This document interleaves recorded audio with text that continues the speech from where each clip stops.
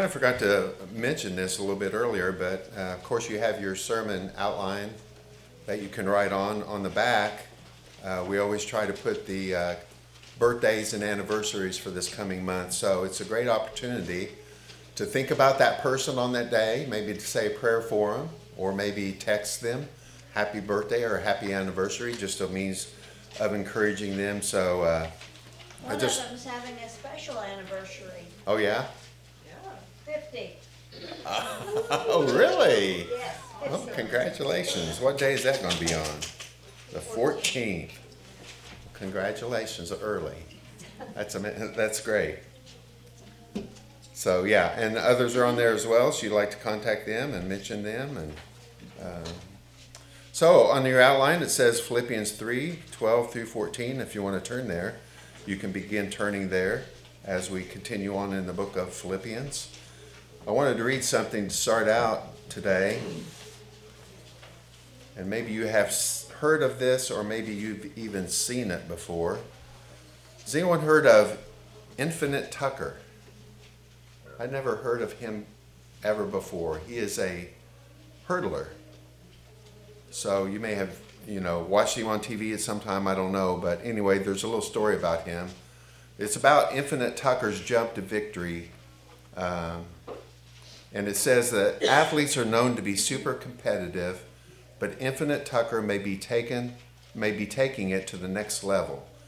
Infinite Tucker, Texas A&M's hurdler, won the 400-meter hurdle event recently in a spectacular way, with a Superman jump or dive across the finish line to edge out his teammates. As his competitor, Robert Grant, and he were neck to neck as they approached the end of their championship race, Tucker leapt to secure the win. Even though the nearly 5-meter jump left him flat on the ground as he took a plunge in the air before landing over the finish, it paid off brilliantly. His unusual leap quickly went viral online as many were stunned by it. His ecstatic jump won the race but left Tucker with many bruises. However, the athlete said he didn't mind. Once it happened, I was just like, what did I just do? Tucker told Runner's World, adding he acted instinctually. It wasn't anything planned. It was a split-second decision. I had a lot of emotions in my head. And so I read that a little bit before our sermon today because we're actually reading today in Philippians chapter 3, verses 12, starting with verses 12. And Paul is comparing his walk with Christ as a race to which we are to press on and to strain forward. And so we'll be talking about that a little bit later, but remember about that illustration when we get to that point in the sermon. So far in the book of Philippians, we've talked about Paul's great desire to advance the gospel. He wants desperately to advance the gospel, and by that, he means that he wants it to spread wherever there are people. And Paul, of course, was very instrumental in doing this, leaving his home, leaving the comfort of his place in Israel, and leaving home and going to all parts of the known world, then all the way over to Greece, all the way over to Rome eventually, and to all the places in between there, spreading the gospel of Jesus Christ. And the way that we do this, and the way that I think that Jesus left instructions for us to do this, is by making disciples, right? So we tell people about Jesus Christ.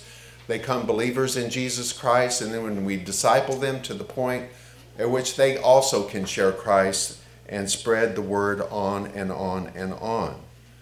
And so as we disciple people, then we want them to know, understand what we've talked about last week, and that was the surpassing worth of knowing Christ. He is worth knowing above all other things. Amen? He really is. He really is. And I hope you enjoy that. When you're in your Bible reading, I hope it's more than just reading words on a page, but you're really thinking about experiencing your relationship with Christ. You might say, well, how can I do that just by reading pages on the book? Well, you can't really do it just by reading pages on a book. You have to put into practice what he says, right? So we put into practice what the Word of God says, And then we grow in our knowledge of Jesus Christ, and we experience Jesus Christ as we see him being faithful in our life and faithful to what his word says. And so let's go ahead and read the scripture for today, and that'll give us the right footing for what we're going to be talking about. So if you don't mind standing as we read God's word, I think we will go back to verse 8 a little bit and pick up some of last week just for context.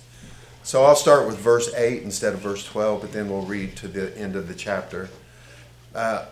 He says, "Indeed, I count everything as loss because of the surpassing worth of knowing Christ Jesus my Lord. For his sake I have suffered the loss of all things and count them as rubbish, in order that I may gain Christ, and be found in him, not having a righteousness of my own that comes from the law, but that which comes through faith in Christ, the righteousness from God that depends on faith, that I may know him and the power of his resurrection, and may share his sufferings, becoming like him in his death, that by any means possible I may attain the resurrection from the dead. Not that I have already obtained this, or am already perfect, but I press on to make it my own, because Christ Jesus has made me his own. Brothers, I do not consider that I have made it my own, but one thing I do, forgetting what lies behind and straining forward to what lies ahead, I press on toward the goal for the prize of the upward call of God in Christ Jesus. Let those of us who are mature think this way. And if in anything you think otherwise, God will reveal that also to you. Only let us hold true to what we have attained. Brothers, joining in imitating me, and keep your eyes on those who walk according to the example you have set us. For many of whom I have often told you, and now tell you even with tears, walk as enemies of the cross of Christ. Their end is destruction, their God is their belly, and their glory in their shame. Their minds set on earthly things.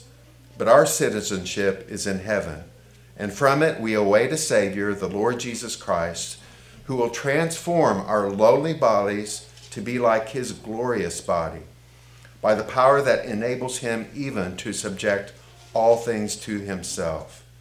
And then verse 1, "Therefore, my brothers, whom I love and long for, my joy and my crown, stand firm, thus in the Lord, my beloved." Let's pray. Father, we thank you so much for the opportunity we have to hear scripture like this today. We thank you for the eloquent words of Paul, and we thank you that you've given us time and place here to look over these scriptures and try to understand them, not rush right through them, but really try to gain what the message is that you want us to hear today. And so I pray that you would give us clarity of understanding of this scripture. Pray that you would give us ears that not only hear words, but are spiritually attuned to what the words are saying, so that we might accept these truths in our heart. And we pray also for joy in our Christian life from what we are reading and discovering in the book of Philippians. Father, we thank you so much for this time, and pray that you would use it. We pray that it is glorifying and honoring to you most of all. And we ask all these things in Christ's name. Amen.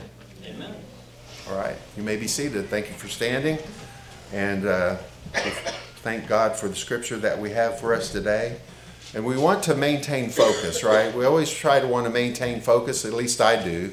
When I come to a section of scripture like this, I want to know what exactly the message is. And of course, each and every verse has kind of a message of its own in there, but usually in a section of scripture like this, there's a point that Paul is trying to make. And sometimes it's not the most obvious point. Obviously, just about everyone in here, I'm sure, has heard these scriptures before and heard about Paul's admonition that we press on and that we strain forward in our Christian walk. But I really think there's a little bitty verse in here that really encapsulates what all these other things will help build and support. And that really is verse number 16. I really think that this is a key verse for this section of scripture. And it says, only let us hold true to what we have attained. And that is, I believe, is what Paul is trying for us to understand today. And so we need to understand exactly what he's talking about here, since this is an important verse, a key verse for us. And so we need to ask some questions about the scripture today, about this verse in particular. It says, only let us hold true to what we have attained. And you may see on your notes that I have kind of, let's see if it's on there. I've kind of shortened that. Let us hold true to what we have attained, or let us hold true to Christ Jesus, or Jesus Christ. I think those are both the same. And so we ask the question, well, what have we attained? Leading up to this scripture, and I kind of went back into the previous scriptures that we had last week, what are some of the things that we have attained by being in a relationship with Jesus Christ? Well, the first thing we mentioned is that we have Christ's very own righteousness that has been given to us as a gift, or the theological term is imputed.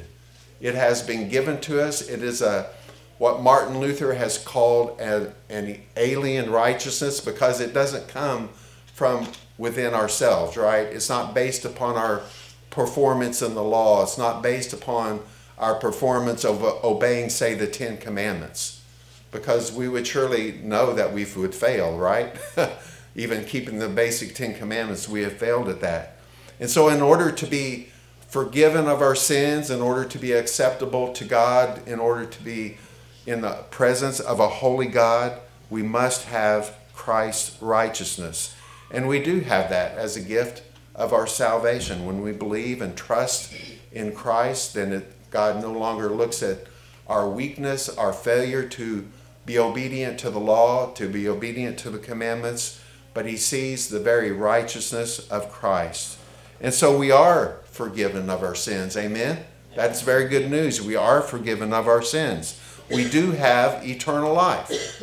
And that starts at the moment that you accept Christ as your Lord and Savior. Amen? Amen. It happens at that very moment. We don't have to wait until we get to heaven, but it begins at this very moment. And so eternal life is eternal. We can't lose something that is eternal, so we will always have eternal life. That's one reason why we have the hope of eternal security. So what is there left for us to attain or obtain? Because Paul says there's some things that I have not already obtained, and I am not already perfect. And so there are some things that we need to still attain to or to obtain. And I wrote just down a few of these things. Some of them are from the scripture that we have today, and some are from other places in the scripture. But what is left for us to obtain is an ever-deepening relationship with Jesus Christ, right? I mean, the relationship that we have with Christ now can and should be deeper and deeper and deeper. Amen. And it will continue that way on into eternity. In fact, it will last for an infinity of time, because we will always have an opportunity to go deeper and deeper in a relationship with Christ. He himself is infinite. There's no end to his bounties. There's no end to his beauty. And for all eternity, those of us who are Christians will engage in knowing him deeper and deeper and deeper, and in a more beautiful way. That's very good news. I think that is very good news. There's also left for us to experience the full power of his resurrection. That's one thing that Paul says that he has not fully obtained, is the power of his resurrection, but he certainly wants to. He wants to live his life in the power of the resurrection of Jesus Christ, which is what?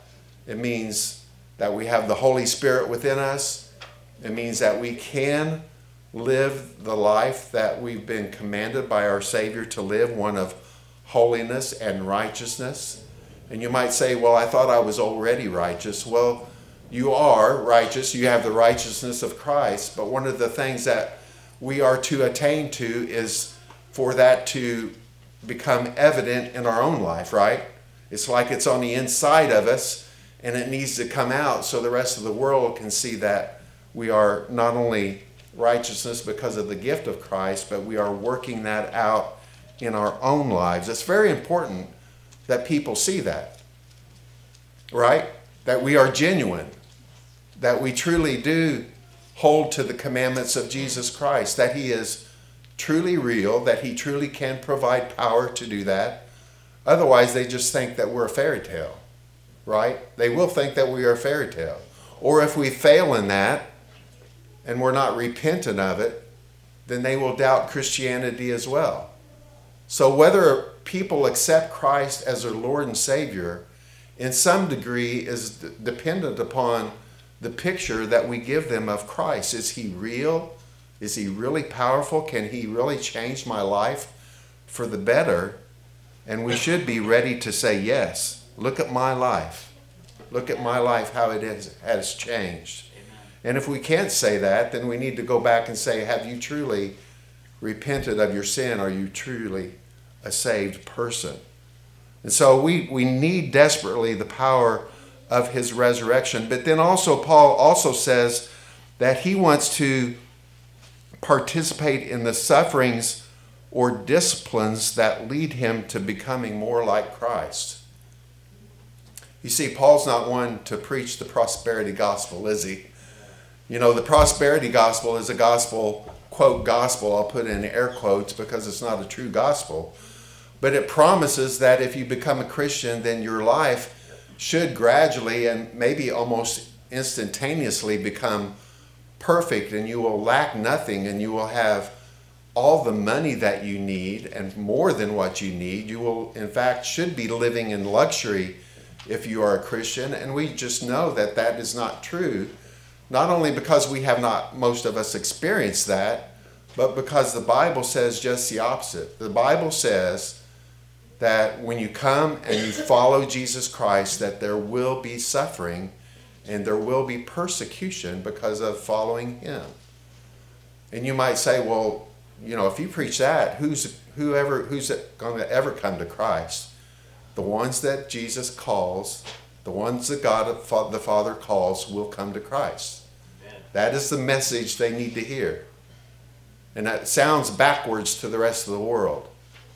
We think the gospel should be all about not we, but some people think that the gospel should be all about the positive points and the abundant Christian life and having everything that you need, being prosperous. And can you imagine taking that to Ukraine and preaching that gospel there? It doesn't work even practically, does it? The truth is that if you are a follower of Jesus Christ, you will come under discipline, and discipline is not without a purpose. It has a very great purpose that God has given to us, and that's that we become like Christ and that we eventually attain from the resurrection from the dead. And so this idea of sanctification is something that we need to attain to, and something that Paul strenuously says we are to pursue. And sanctification is just a fancy word. It's just a big word from the word sanctify, which means to set apart. It's the word that we get the word holy from.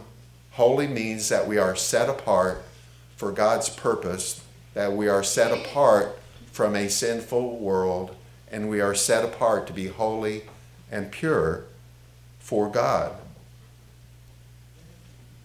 And so we are, in our sanctification, we are to be going the way of Christ rather than going the way of the world, right? Basically, that's what that means. So how do we do this? This is where we get to some major points in this presentation. First of all, we hold true to Christ by being mature, having a mature attitude about our sanctification. Let me read something that was from a commentary about this. I may read a couple parts here. This one commentary says, though Paul was a spiritual giant in the eyes of the Philippian saints, he wanted them to know that he had not yet attained the goal stated in verse 10. If you look back at verse 10 says that he might know him and the power of his resurrection and may share in his sufferings, becoming like him in his death. He wanted to become like Christ when Christ gave himself for us. He was still actively pressing on. This is Paul. He was still actively pressing on toward them. He had by no means reached the final stage of his sanctification. Paul's salvation experience had taken place 30 years before he wrote to the Philippians. He had won many spiritual battles in that time. He had grown much in those years, but he candidly confessed that he had not obtained all this, nor was he made perfect. He still had more spiritual heights to climb. This testimony of the apostle reminded the saints at Philippi, and it serves to remind believers today that there must never be a stalemate in their spiritual growth or plateau beyond which they cannot climb. Does that make sense? Yeah, we're never to be at a standstill in the Christian life. We're to ever be pressing on and upward in our spiritual sanctification. We should each day, each week, each year see spiritual progress, becoming more and more like Christ. And I know this seems like a lot, but I am so thankful that Paul was willing to say, I'm not there yet. Even I am not there yet. And so we must do the same. We must recognize that whatever state of life you are in here, like Paul, we are not perfect, and we have not fully obtained Christ-likeness in every way in our life. Can we all admit that there's still room for us to grow and become like Christ? We have not yet become like him, and we got into this a little bit in Sunday school, speaking of his love, but we are not as loving as Christ was loving. We have room to grow in learning how to love people. We are not as forgiving as Christ, who on the cross said, "Forgive them, Father, for they know not what they are doing," even as he was being crucified. We are not as righteous outwardly as Christ is righteous. And so this is not a time, I think Paul is saying, for us to lean back and coast. But this is a time which he says that we are to press on to make this my own. We must press on even when things are difficult. And it does get difficult, right? Anyone here lived the Christian life and not had difficulty living the Christian life? I didn't think anyone would raise their hand. It is difficult. And it's especially difficult when you make a point to grow in your sanctification, because Satan does not want us to grow in our sanctification. He cannot rob us of our salvation, but he can rob us of our witness and make us ineffective at bringing people to Christ. And so we must press on. That's the word that he uses, is to press on. And that indicates that even when things are difficult, especially when things are difficult, we must press on. I used to exercise quite a bit. I'm trying to get back into it. But exercise is good in knowing exactly what Paul is talking about, because there's definitely, when you exercise or you go out for a walk or you go out for a run or you do something like that, there's a place at which you want to quit. And you don't want to do it anymore. And there's a need to press on past that point.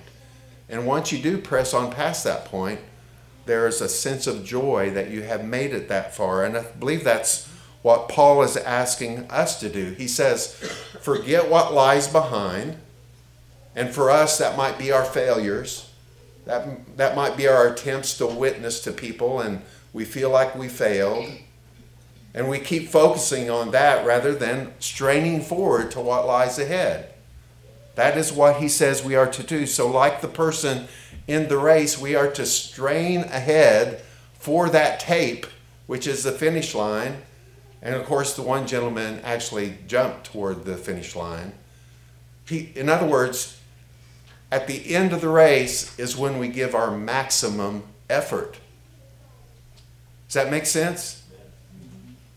And when things are close, that's when we give our maximum effort. And I've been thinking about this all week, and I'm thinking, well, if the end of the race is the end of my life, so to speak, then it's at the end of my life when I am to be giving the maximum effort and need to give the maximum push. And I'm not sure that many Christians in America are doing that. I think there's a tendency for us to want to sit back and coast.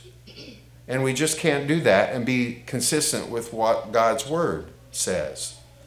And I'm guilty of most of wanting to sit back and coast sometimes and to relax. But we have this mission that God has given us to reach others for Christ. And so we must do what He has said that we are to do, and that's to press on. Now, how do we press on in Christ? Trick question. We rest in Christ, right? It's not about necessarily us ginning up within ourselves more effort to do more and more and more things. But it's about resting in Christ, realizing that He has done everything for us and He accomplishes everything that is required for our salvation and for our sanctification as well. And that doesn't mean that we sit back and just do nothing, but it means that we should have a great sense of joy in our life that motivates us to keep on doing the things that God wants us to do. I hope that makes sense. Resting in Christ is so important because without that, working and doing the ministry of that Christ wants us to do is just drudgery. And you wear out, you burn out very quickly. But when there's this sense of joy of resting in Christ, knowing that He has done everything that is required for us, then that joy presses us on for the goal of seeing the one whom has saved us, right? So that's what is the goal of this, is to actually see Jesus Christ. He says in verse 14, I press on toward the goal for the prize of the upward call of God in Christ Jesus. It's as though God is calling us upward. He's calling us, come, press forward. I want you to come. I want you to see me. I want you to be with me. And so are you pressing on? We have to ask ourselves that question. Am I pressing on the way that Paul describes it? Because very soon he's going to say, you need to use me as an example. And so the second point is that we are to hold true to Christ by being watchful. We hold true to Christ by being watchful. And Paul says one thing you don't want to do is to watch the examples of those who are enemies of the cross. Do not watch those who are enemies of the cross. Do not follow their example. And enemies of the cross could mean a lot of different things. It could be people who just outright oppose the gospel. It could be people like the Judaizers during the time of Paul who were saying that you not only have to believe and trust in Christ, but you must be circumcised and then you will be complete. There are many who are enemies of the cross. He says, do not follow their example. He also says, do not follow those who are driven from the flesh. Literally, he says their God is their belly. They're following the desires of the flesh, of the body, rather than that of Christ. They glory in what is shameful. Have we ever seen that in our culture? We see it all the time, right? I'm sure we see things that we never thought that we would see in our lifetime. Those who glory in what is shameful should be bring much shame upon them, and they are glorying in that. And their minds are set on earthly things. Could be a variety of different things, could be activities, could be entertainment, could be material things that they want. But all of these things, he says, do not watch or follow the example of those who are enemies of the cross, driven by the flesh, glory in what is shameful, or their minds are set on earthly things. Rather, he says, watch me as your example. He says, I press on toward the goal of the upward call, of the prize of the upward call of God in Christ Jesus. And he says, let those of us who are mature think this same way, and if in anything you think otherwise, God will reveal that also to you. Only let us hold true to what we have obtained. And then verse 17, he says, brothers, join in imitating me and keep your eyes on those who walk according to example you have set. So watch the example of Paul. He says this in other places. In 1 Corinthians, he says, be imitators of me as I am of Christ, and to watch those who walk according to the gospel and the apostles.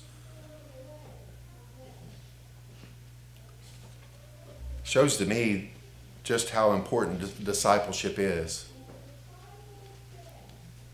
Each generation is dependent upon the example given to them before, right?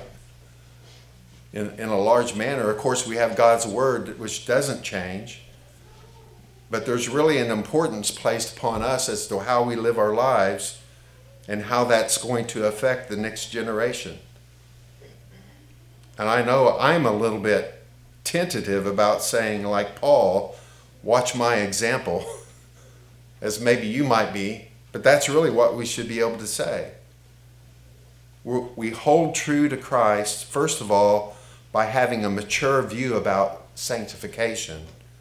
But then we hold true to Christ also by being watchful, watching out for those who are bad examples for us and watching for those who are good examples to us. Also, we are to hold true to Christ as you persevere to the end. Did you know Christians are designed to persevere to the end? That means once you believe and trust in Christ, you will continue to trust and believe in Christ until the end of your life. Does not mean that there might not be periods of time where you are disobedient and where you live in ways that you should not live. But it does mean that as much committed as you are to Christ, he is even more committed to you, right? He is even more committed to you. And so it says in the scripture here, one of the ways I believe that we do this, persevere to the end, we mentioned this in Sunday school, is to recognize that our citizenship is already in heaven. We have that waiting for us. Amen. That's good news, right? Very good news. We've been studying about heaven on Wednesday nights, and we've got a sense of what that is like, and we want that. And so it helps us to hold on through difficult times and to persevere. I wrote down here just a side note that we should not, we don't really belong here, so don't get too comfortable here, because we have something better waiting for us. And it helps us to persevere when we see that we are citizens of heaven. We are waiting for the Savior, the Lord Jesus Christ. We are to be prepared for him. Amen. And we hold on to the blessing of our resurrected body. It says that Christ, when he comes, he will transform our lowly body to be like his glorious body by the power that enables him even to subject all things to himself. So we hold true to Christ as you persevere to the end. And finally, just one simple command: stand firm. Chapter 4, verse 1, therefore, my brothers, whom I love and long for, my joy and crown, stand firm thus in the Lord, my beloved. So forgetting what lies behind, we press on. Amen. We press on. We strain forward. We press on toward the goal for the prize of the upward call of Christ in Jesus. And so our focus, folks, today is that we are to hold true to what we have obtained. We have obtained a wonderful gift in the person of Jesus Christ. And we are to hold on to that for dear life. Amen. We are to hold on by being mature in our idea of sanctification. In other words, sanctification doesn't mean just resting back, but it means fully engaging with God to become more holy and to become like Christ. And you might say, well, that's a danger because people will think, well, they're holier than thou, and we can't worry about that, right? We do it in such a way that we're not judgmental to others, but that we hold forth the true representation of what Christ is like. So we hold true to Christ by being mature. We hold true to Christ by being watchful of our walk with Christ. We hold true to Christ as you persevere to the end. And finally, we stand firm in our faith. Let's pray that God might enable us to do this. Father, we thank you so much for the opportunity to be here today and to hear from your words. And it's so clear that you have given us great gifts, but yet there are still things for us to attain to and to obtain. You did not sanctify us completely all at once, but you have given us a life to live in front of others that they might see us grow and become more like Christ, that they too might desire to have what we have. So, Father, we pray that you would help us through the Holy Spirit who is dwelling within each of us who believe, to empower us to be able to live the Christian life you have called us to live, that others might see first our love for one another and see our love for you, that they too might desire to know Christ. Father, guide and direct us the rest of this service. Be with us as we sing our final song and realize that you are our cornerstone and that we are nothing without you. We ask all these things in Christ's name. Amen. Amen. Right? We'll have our last song and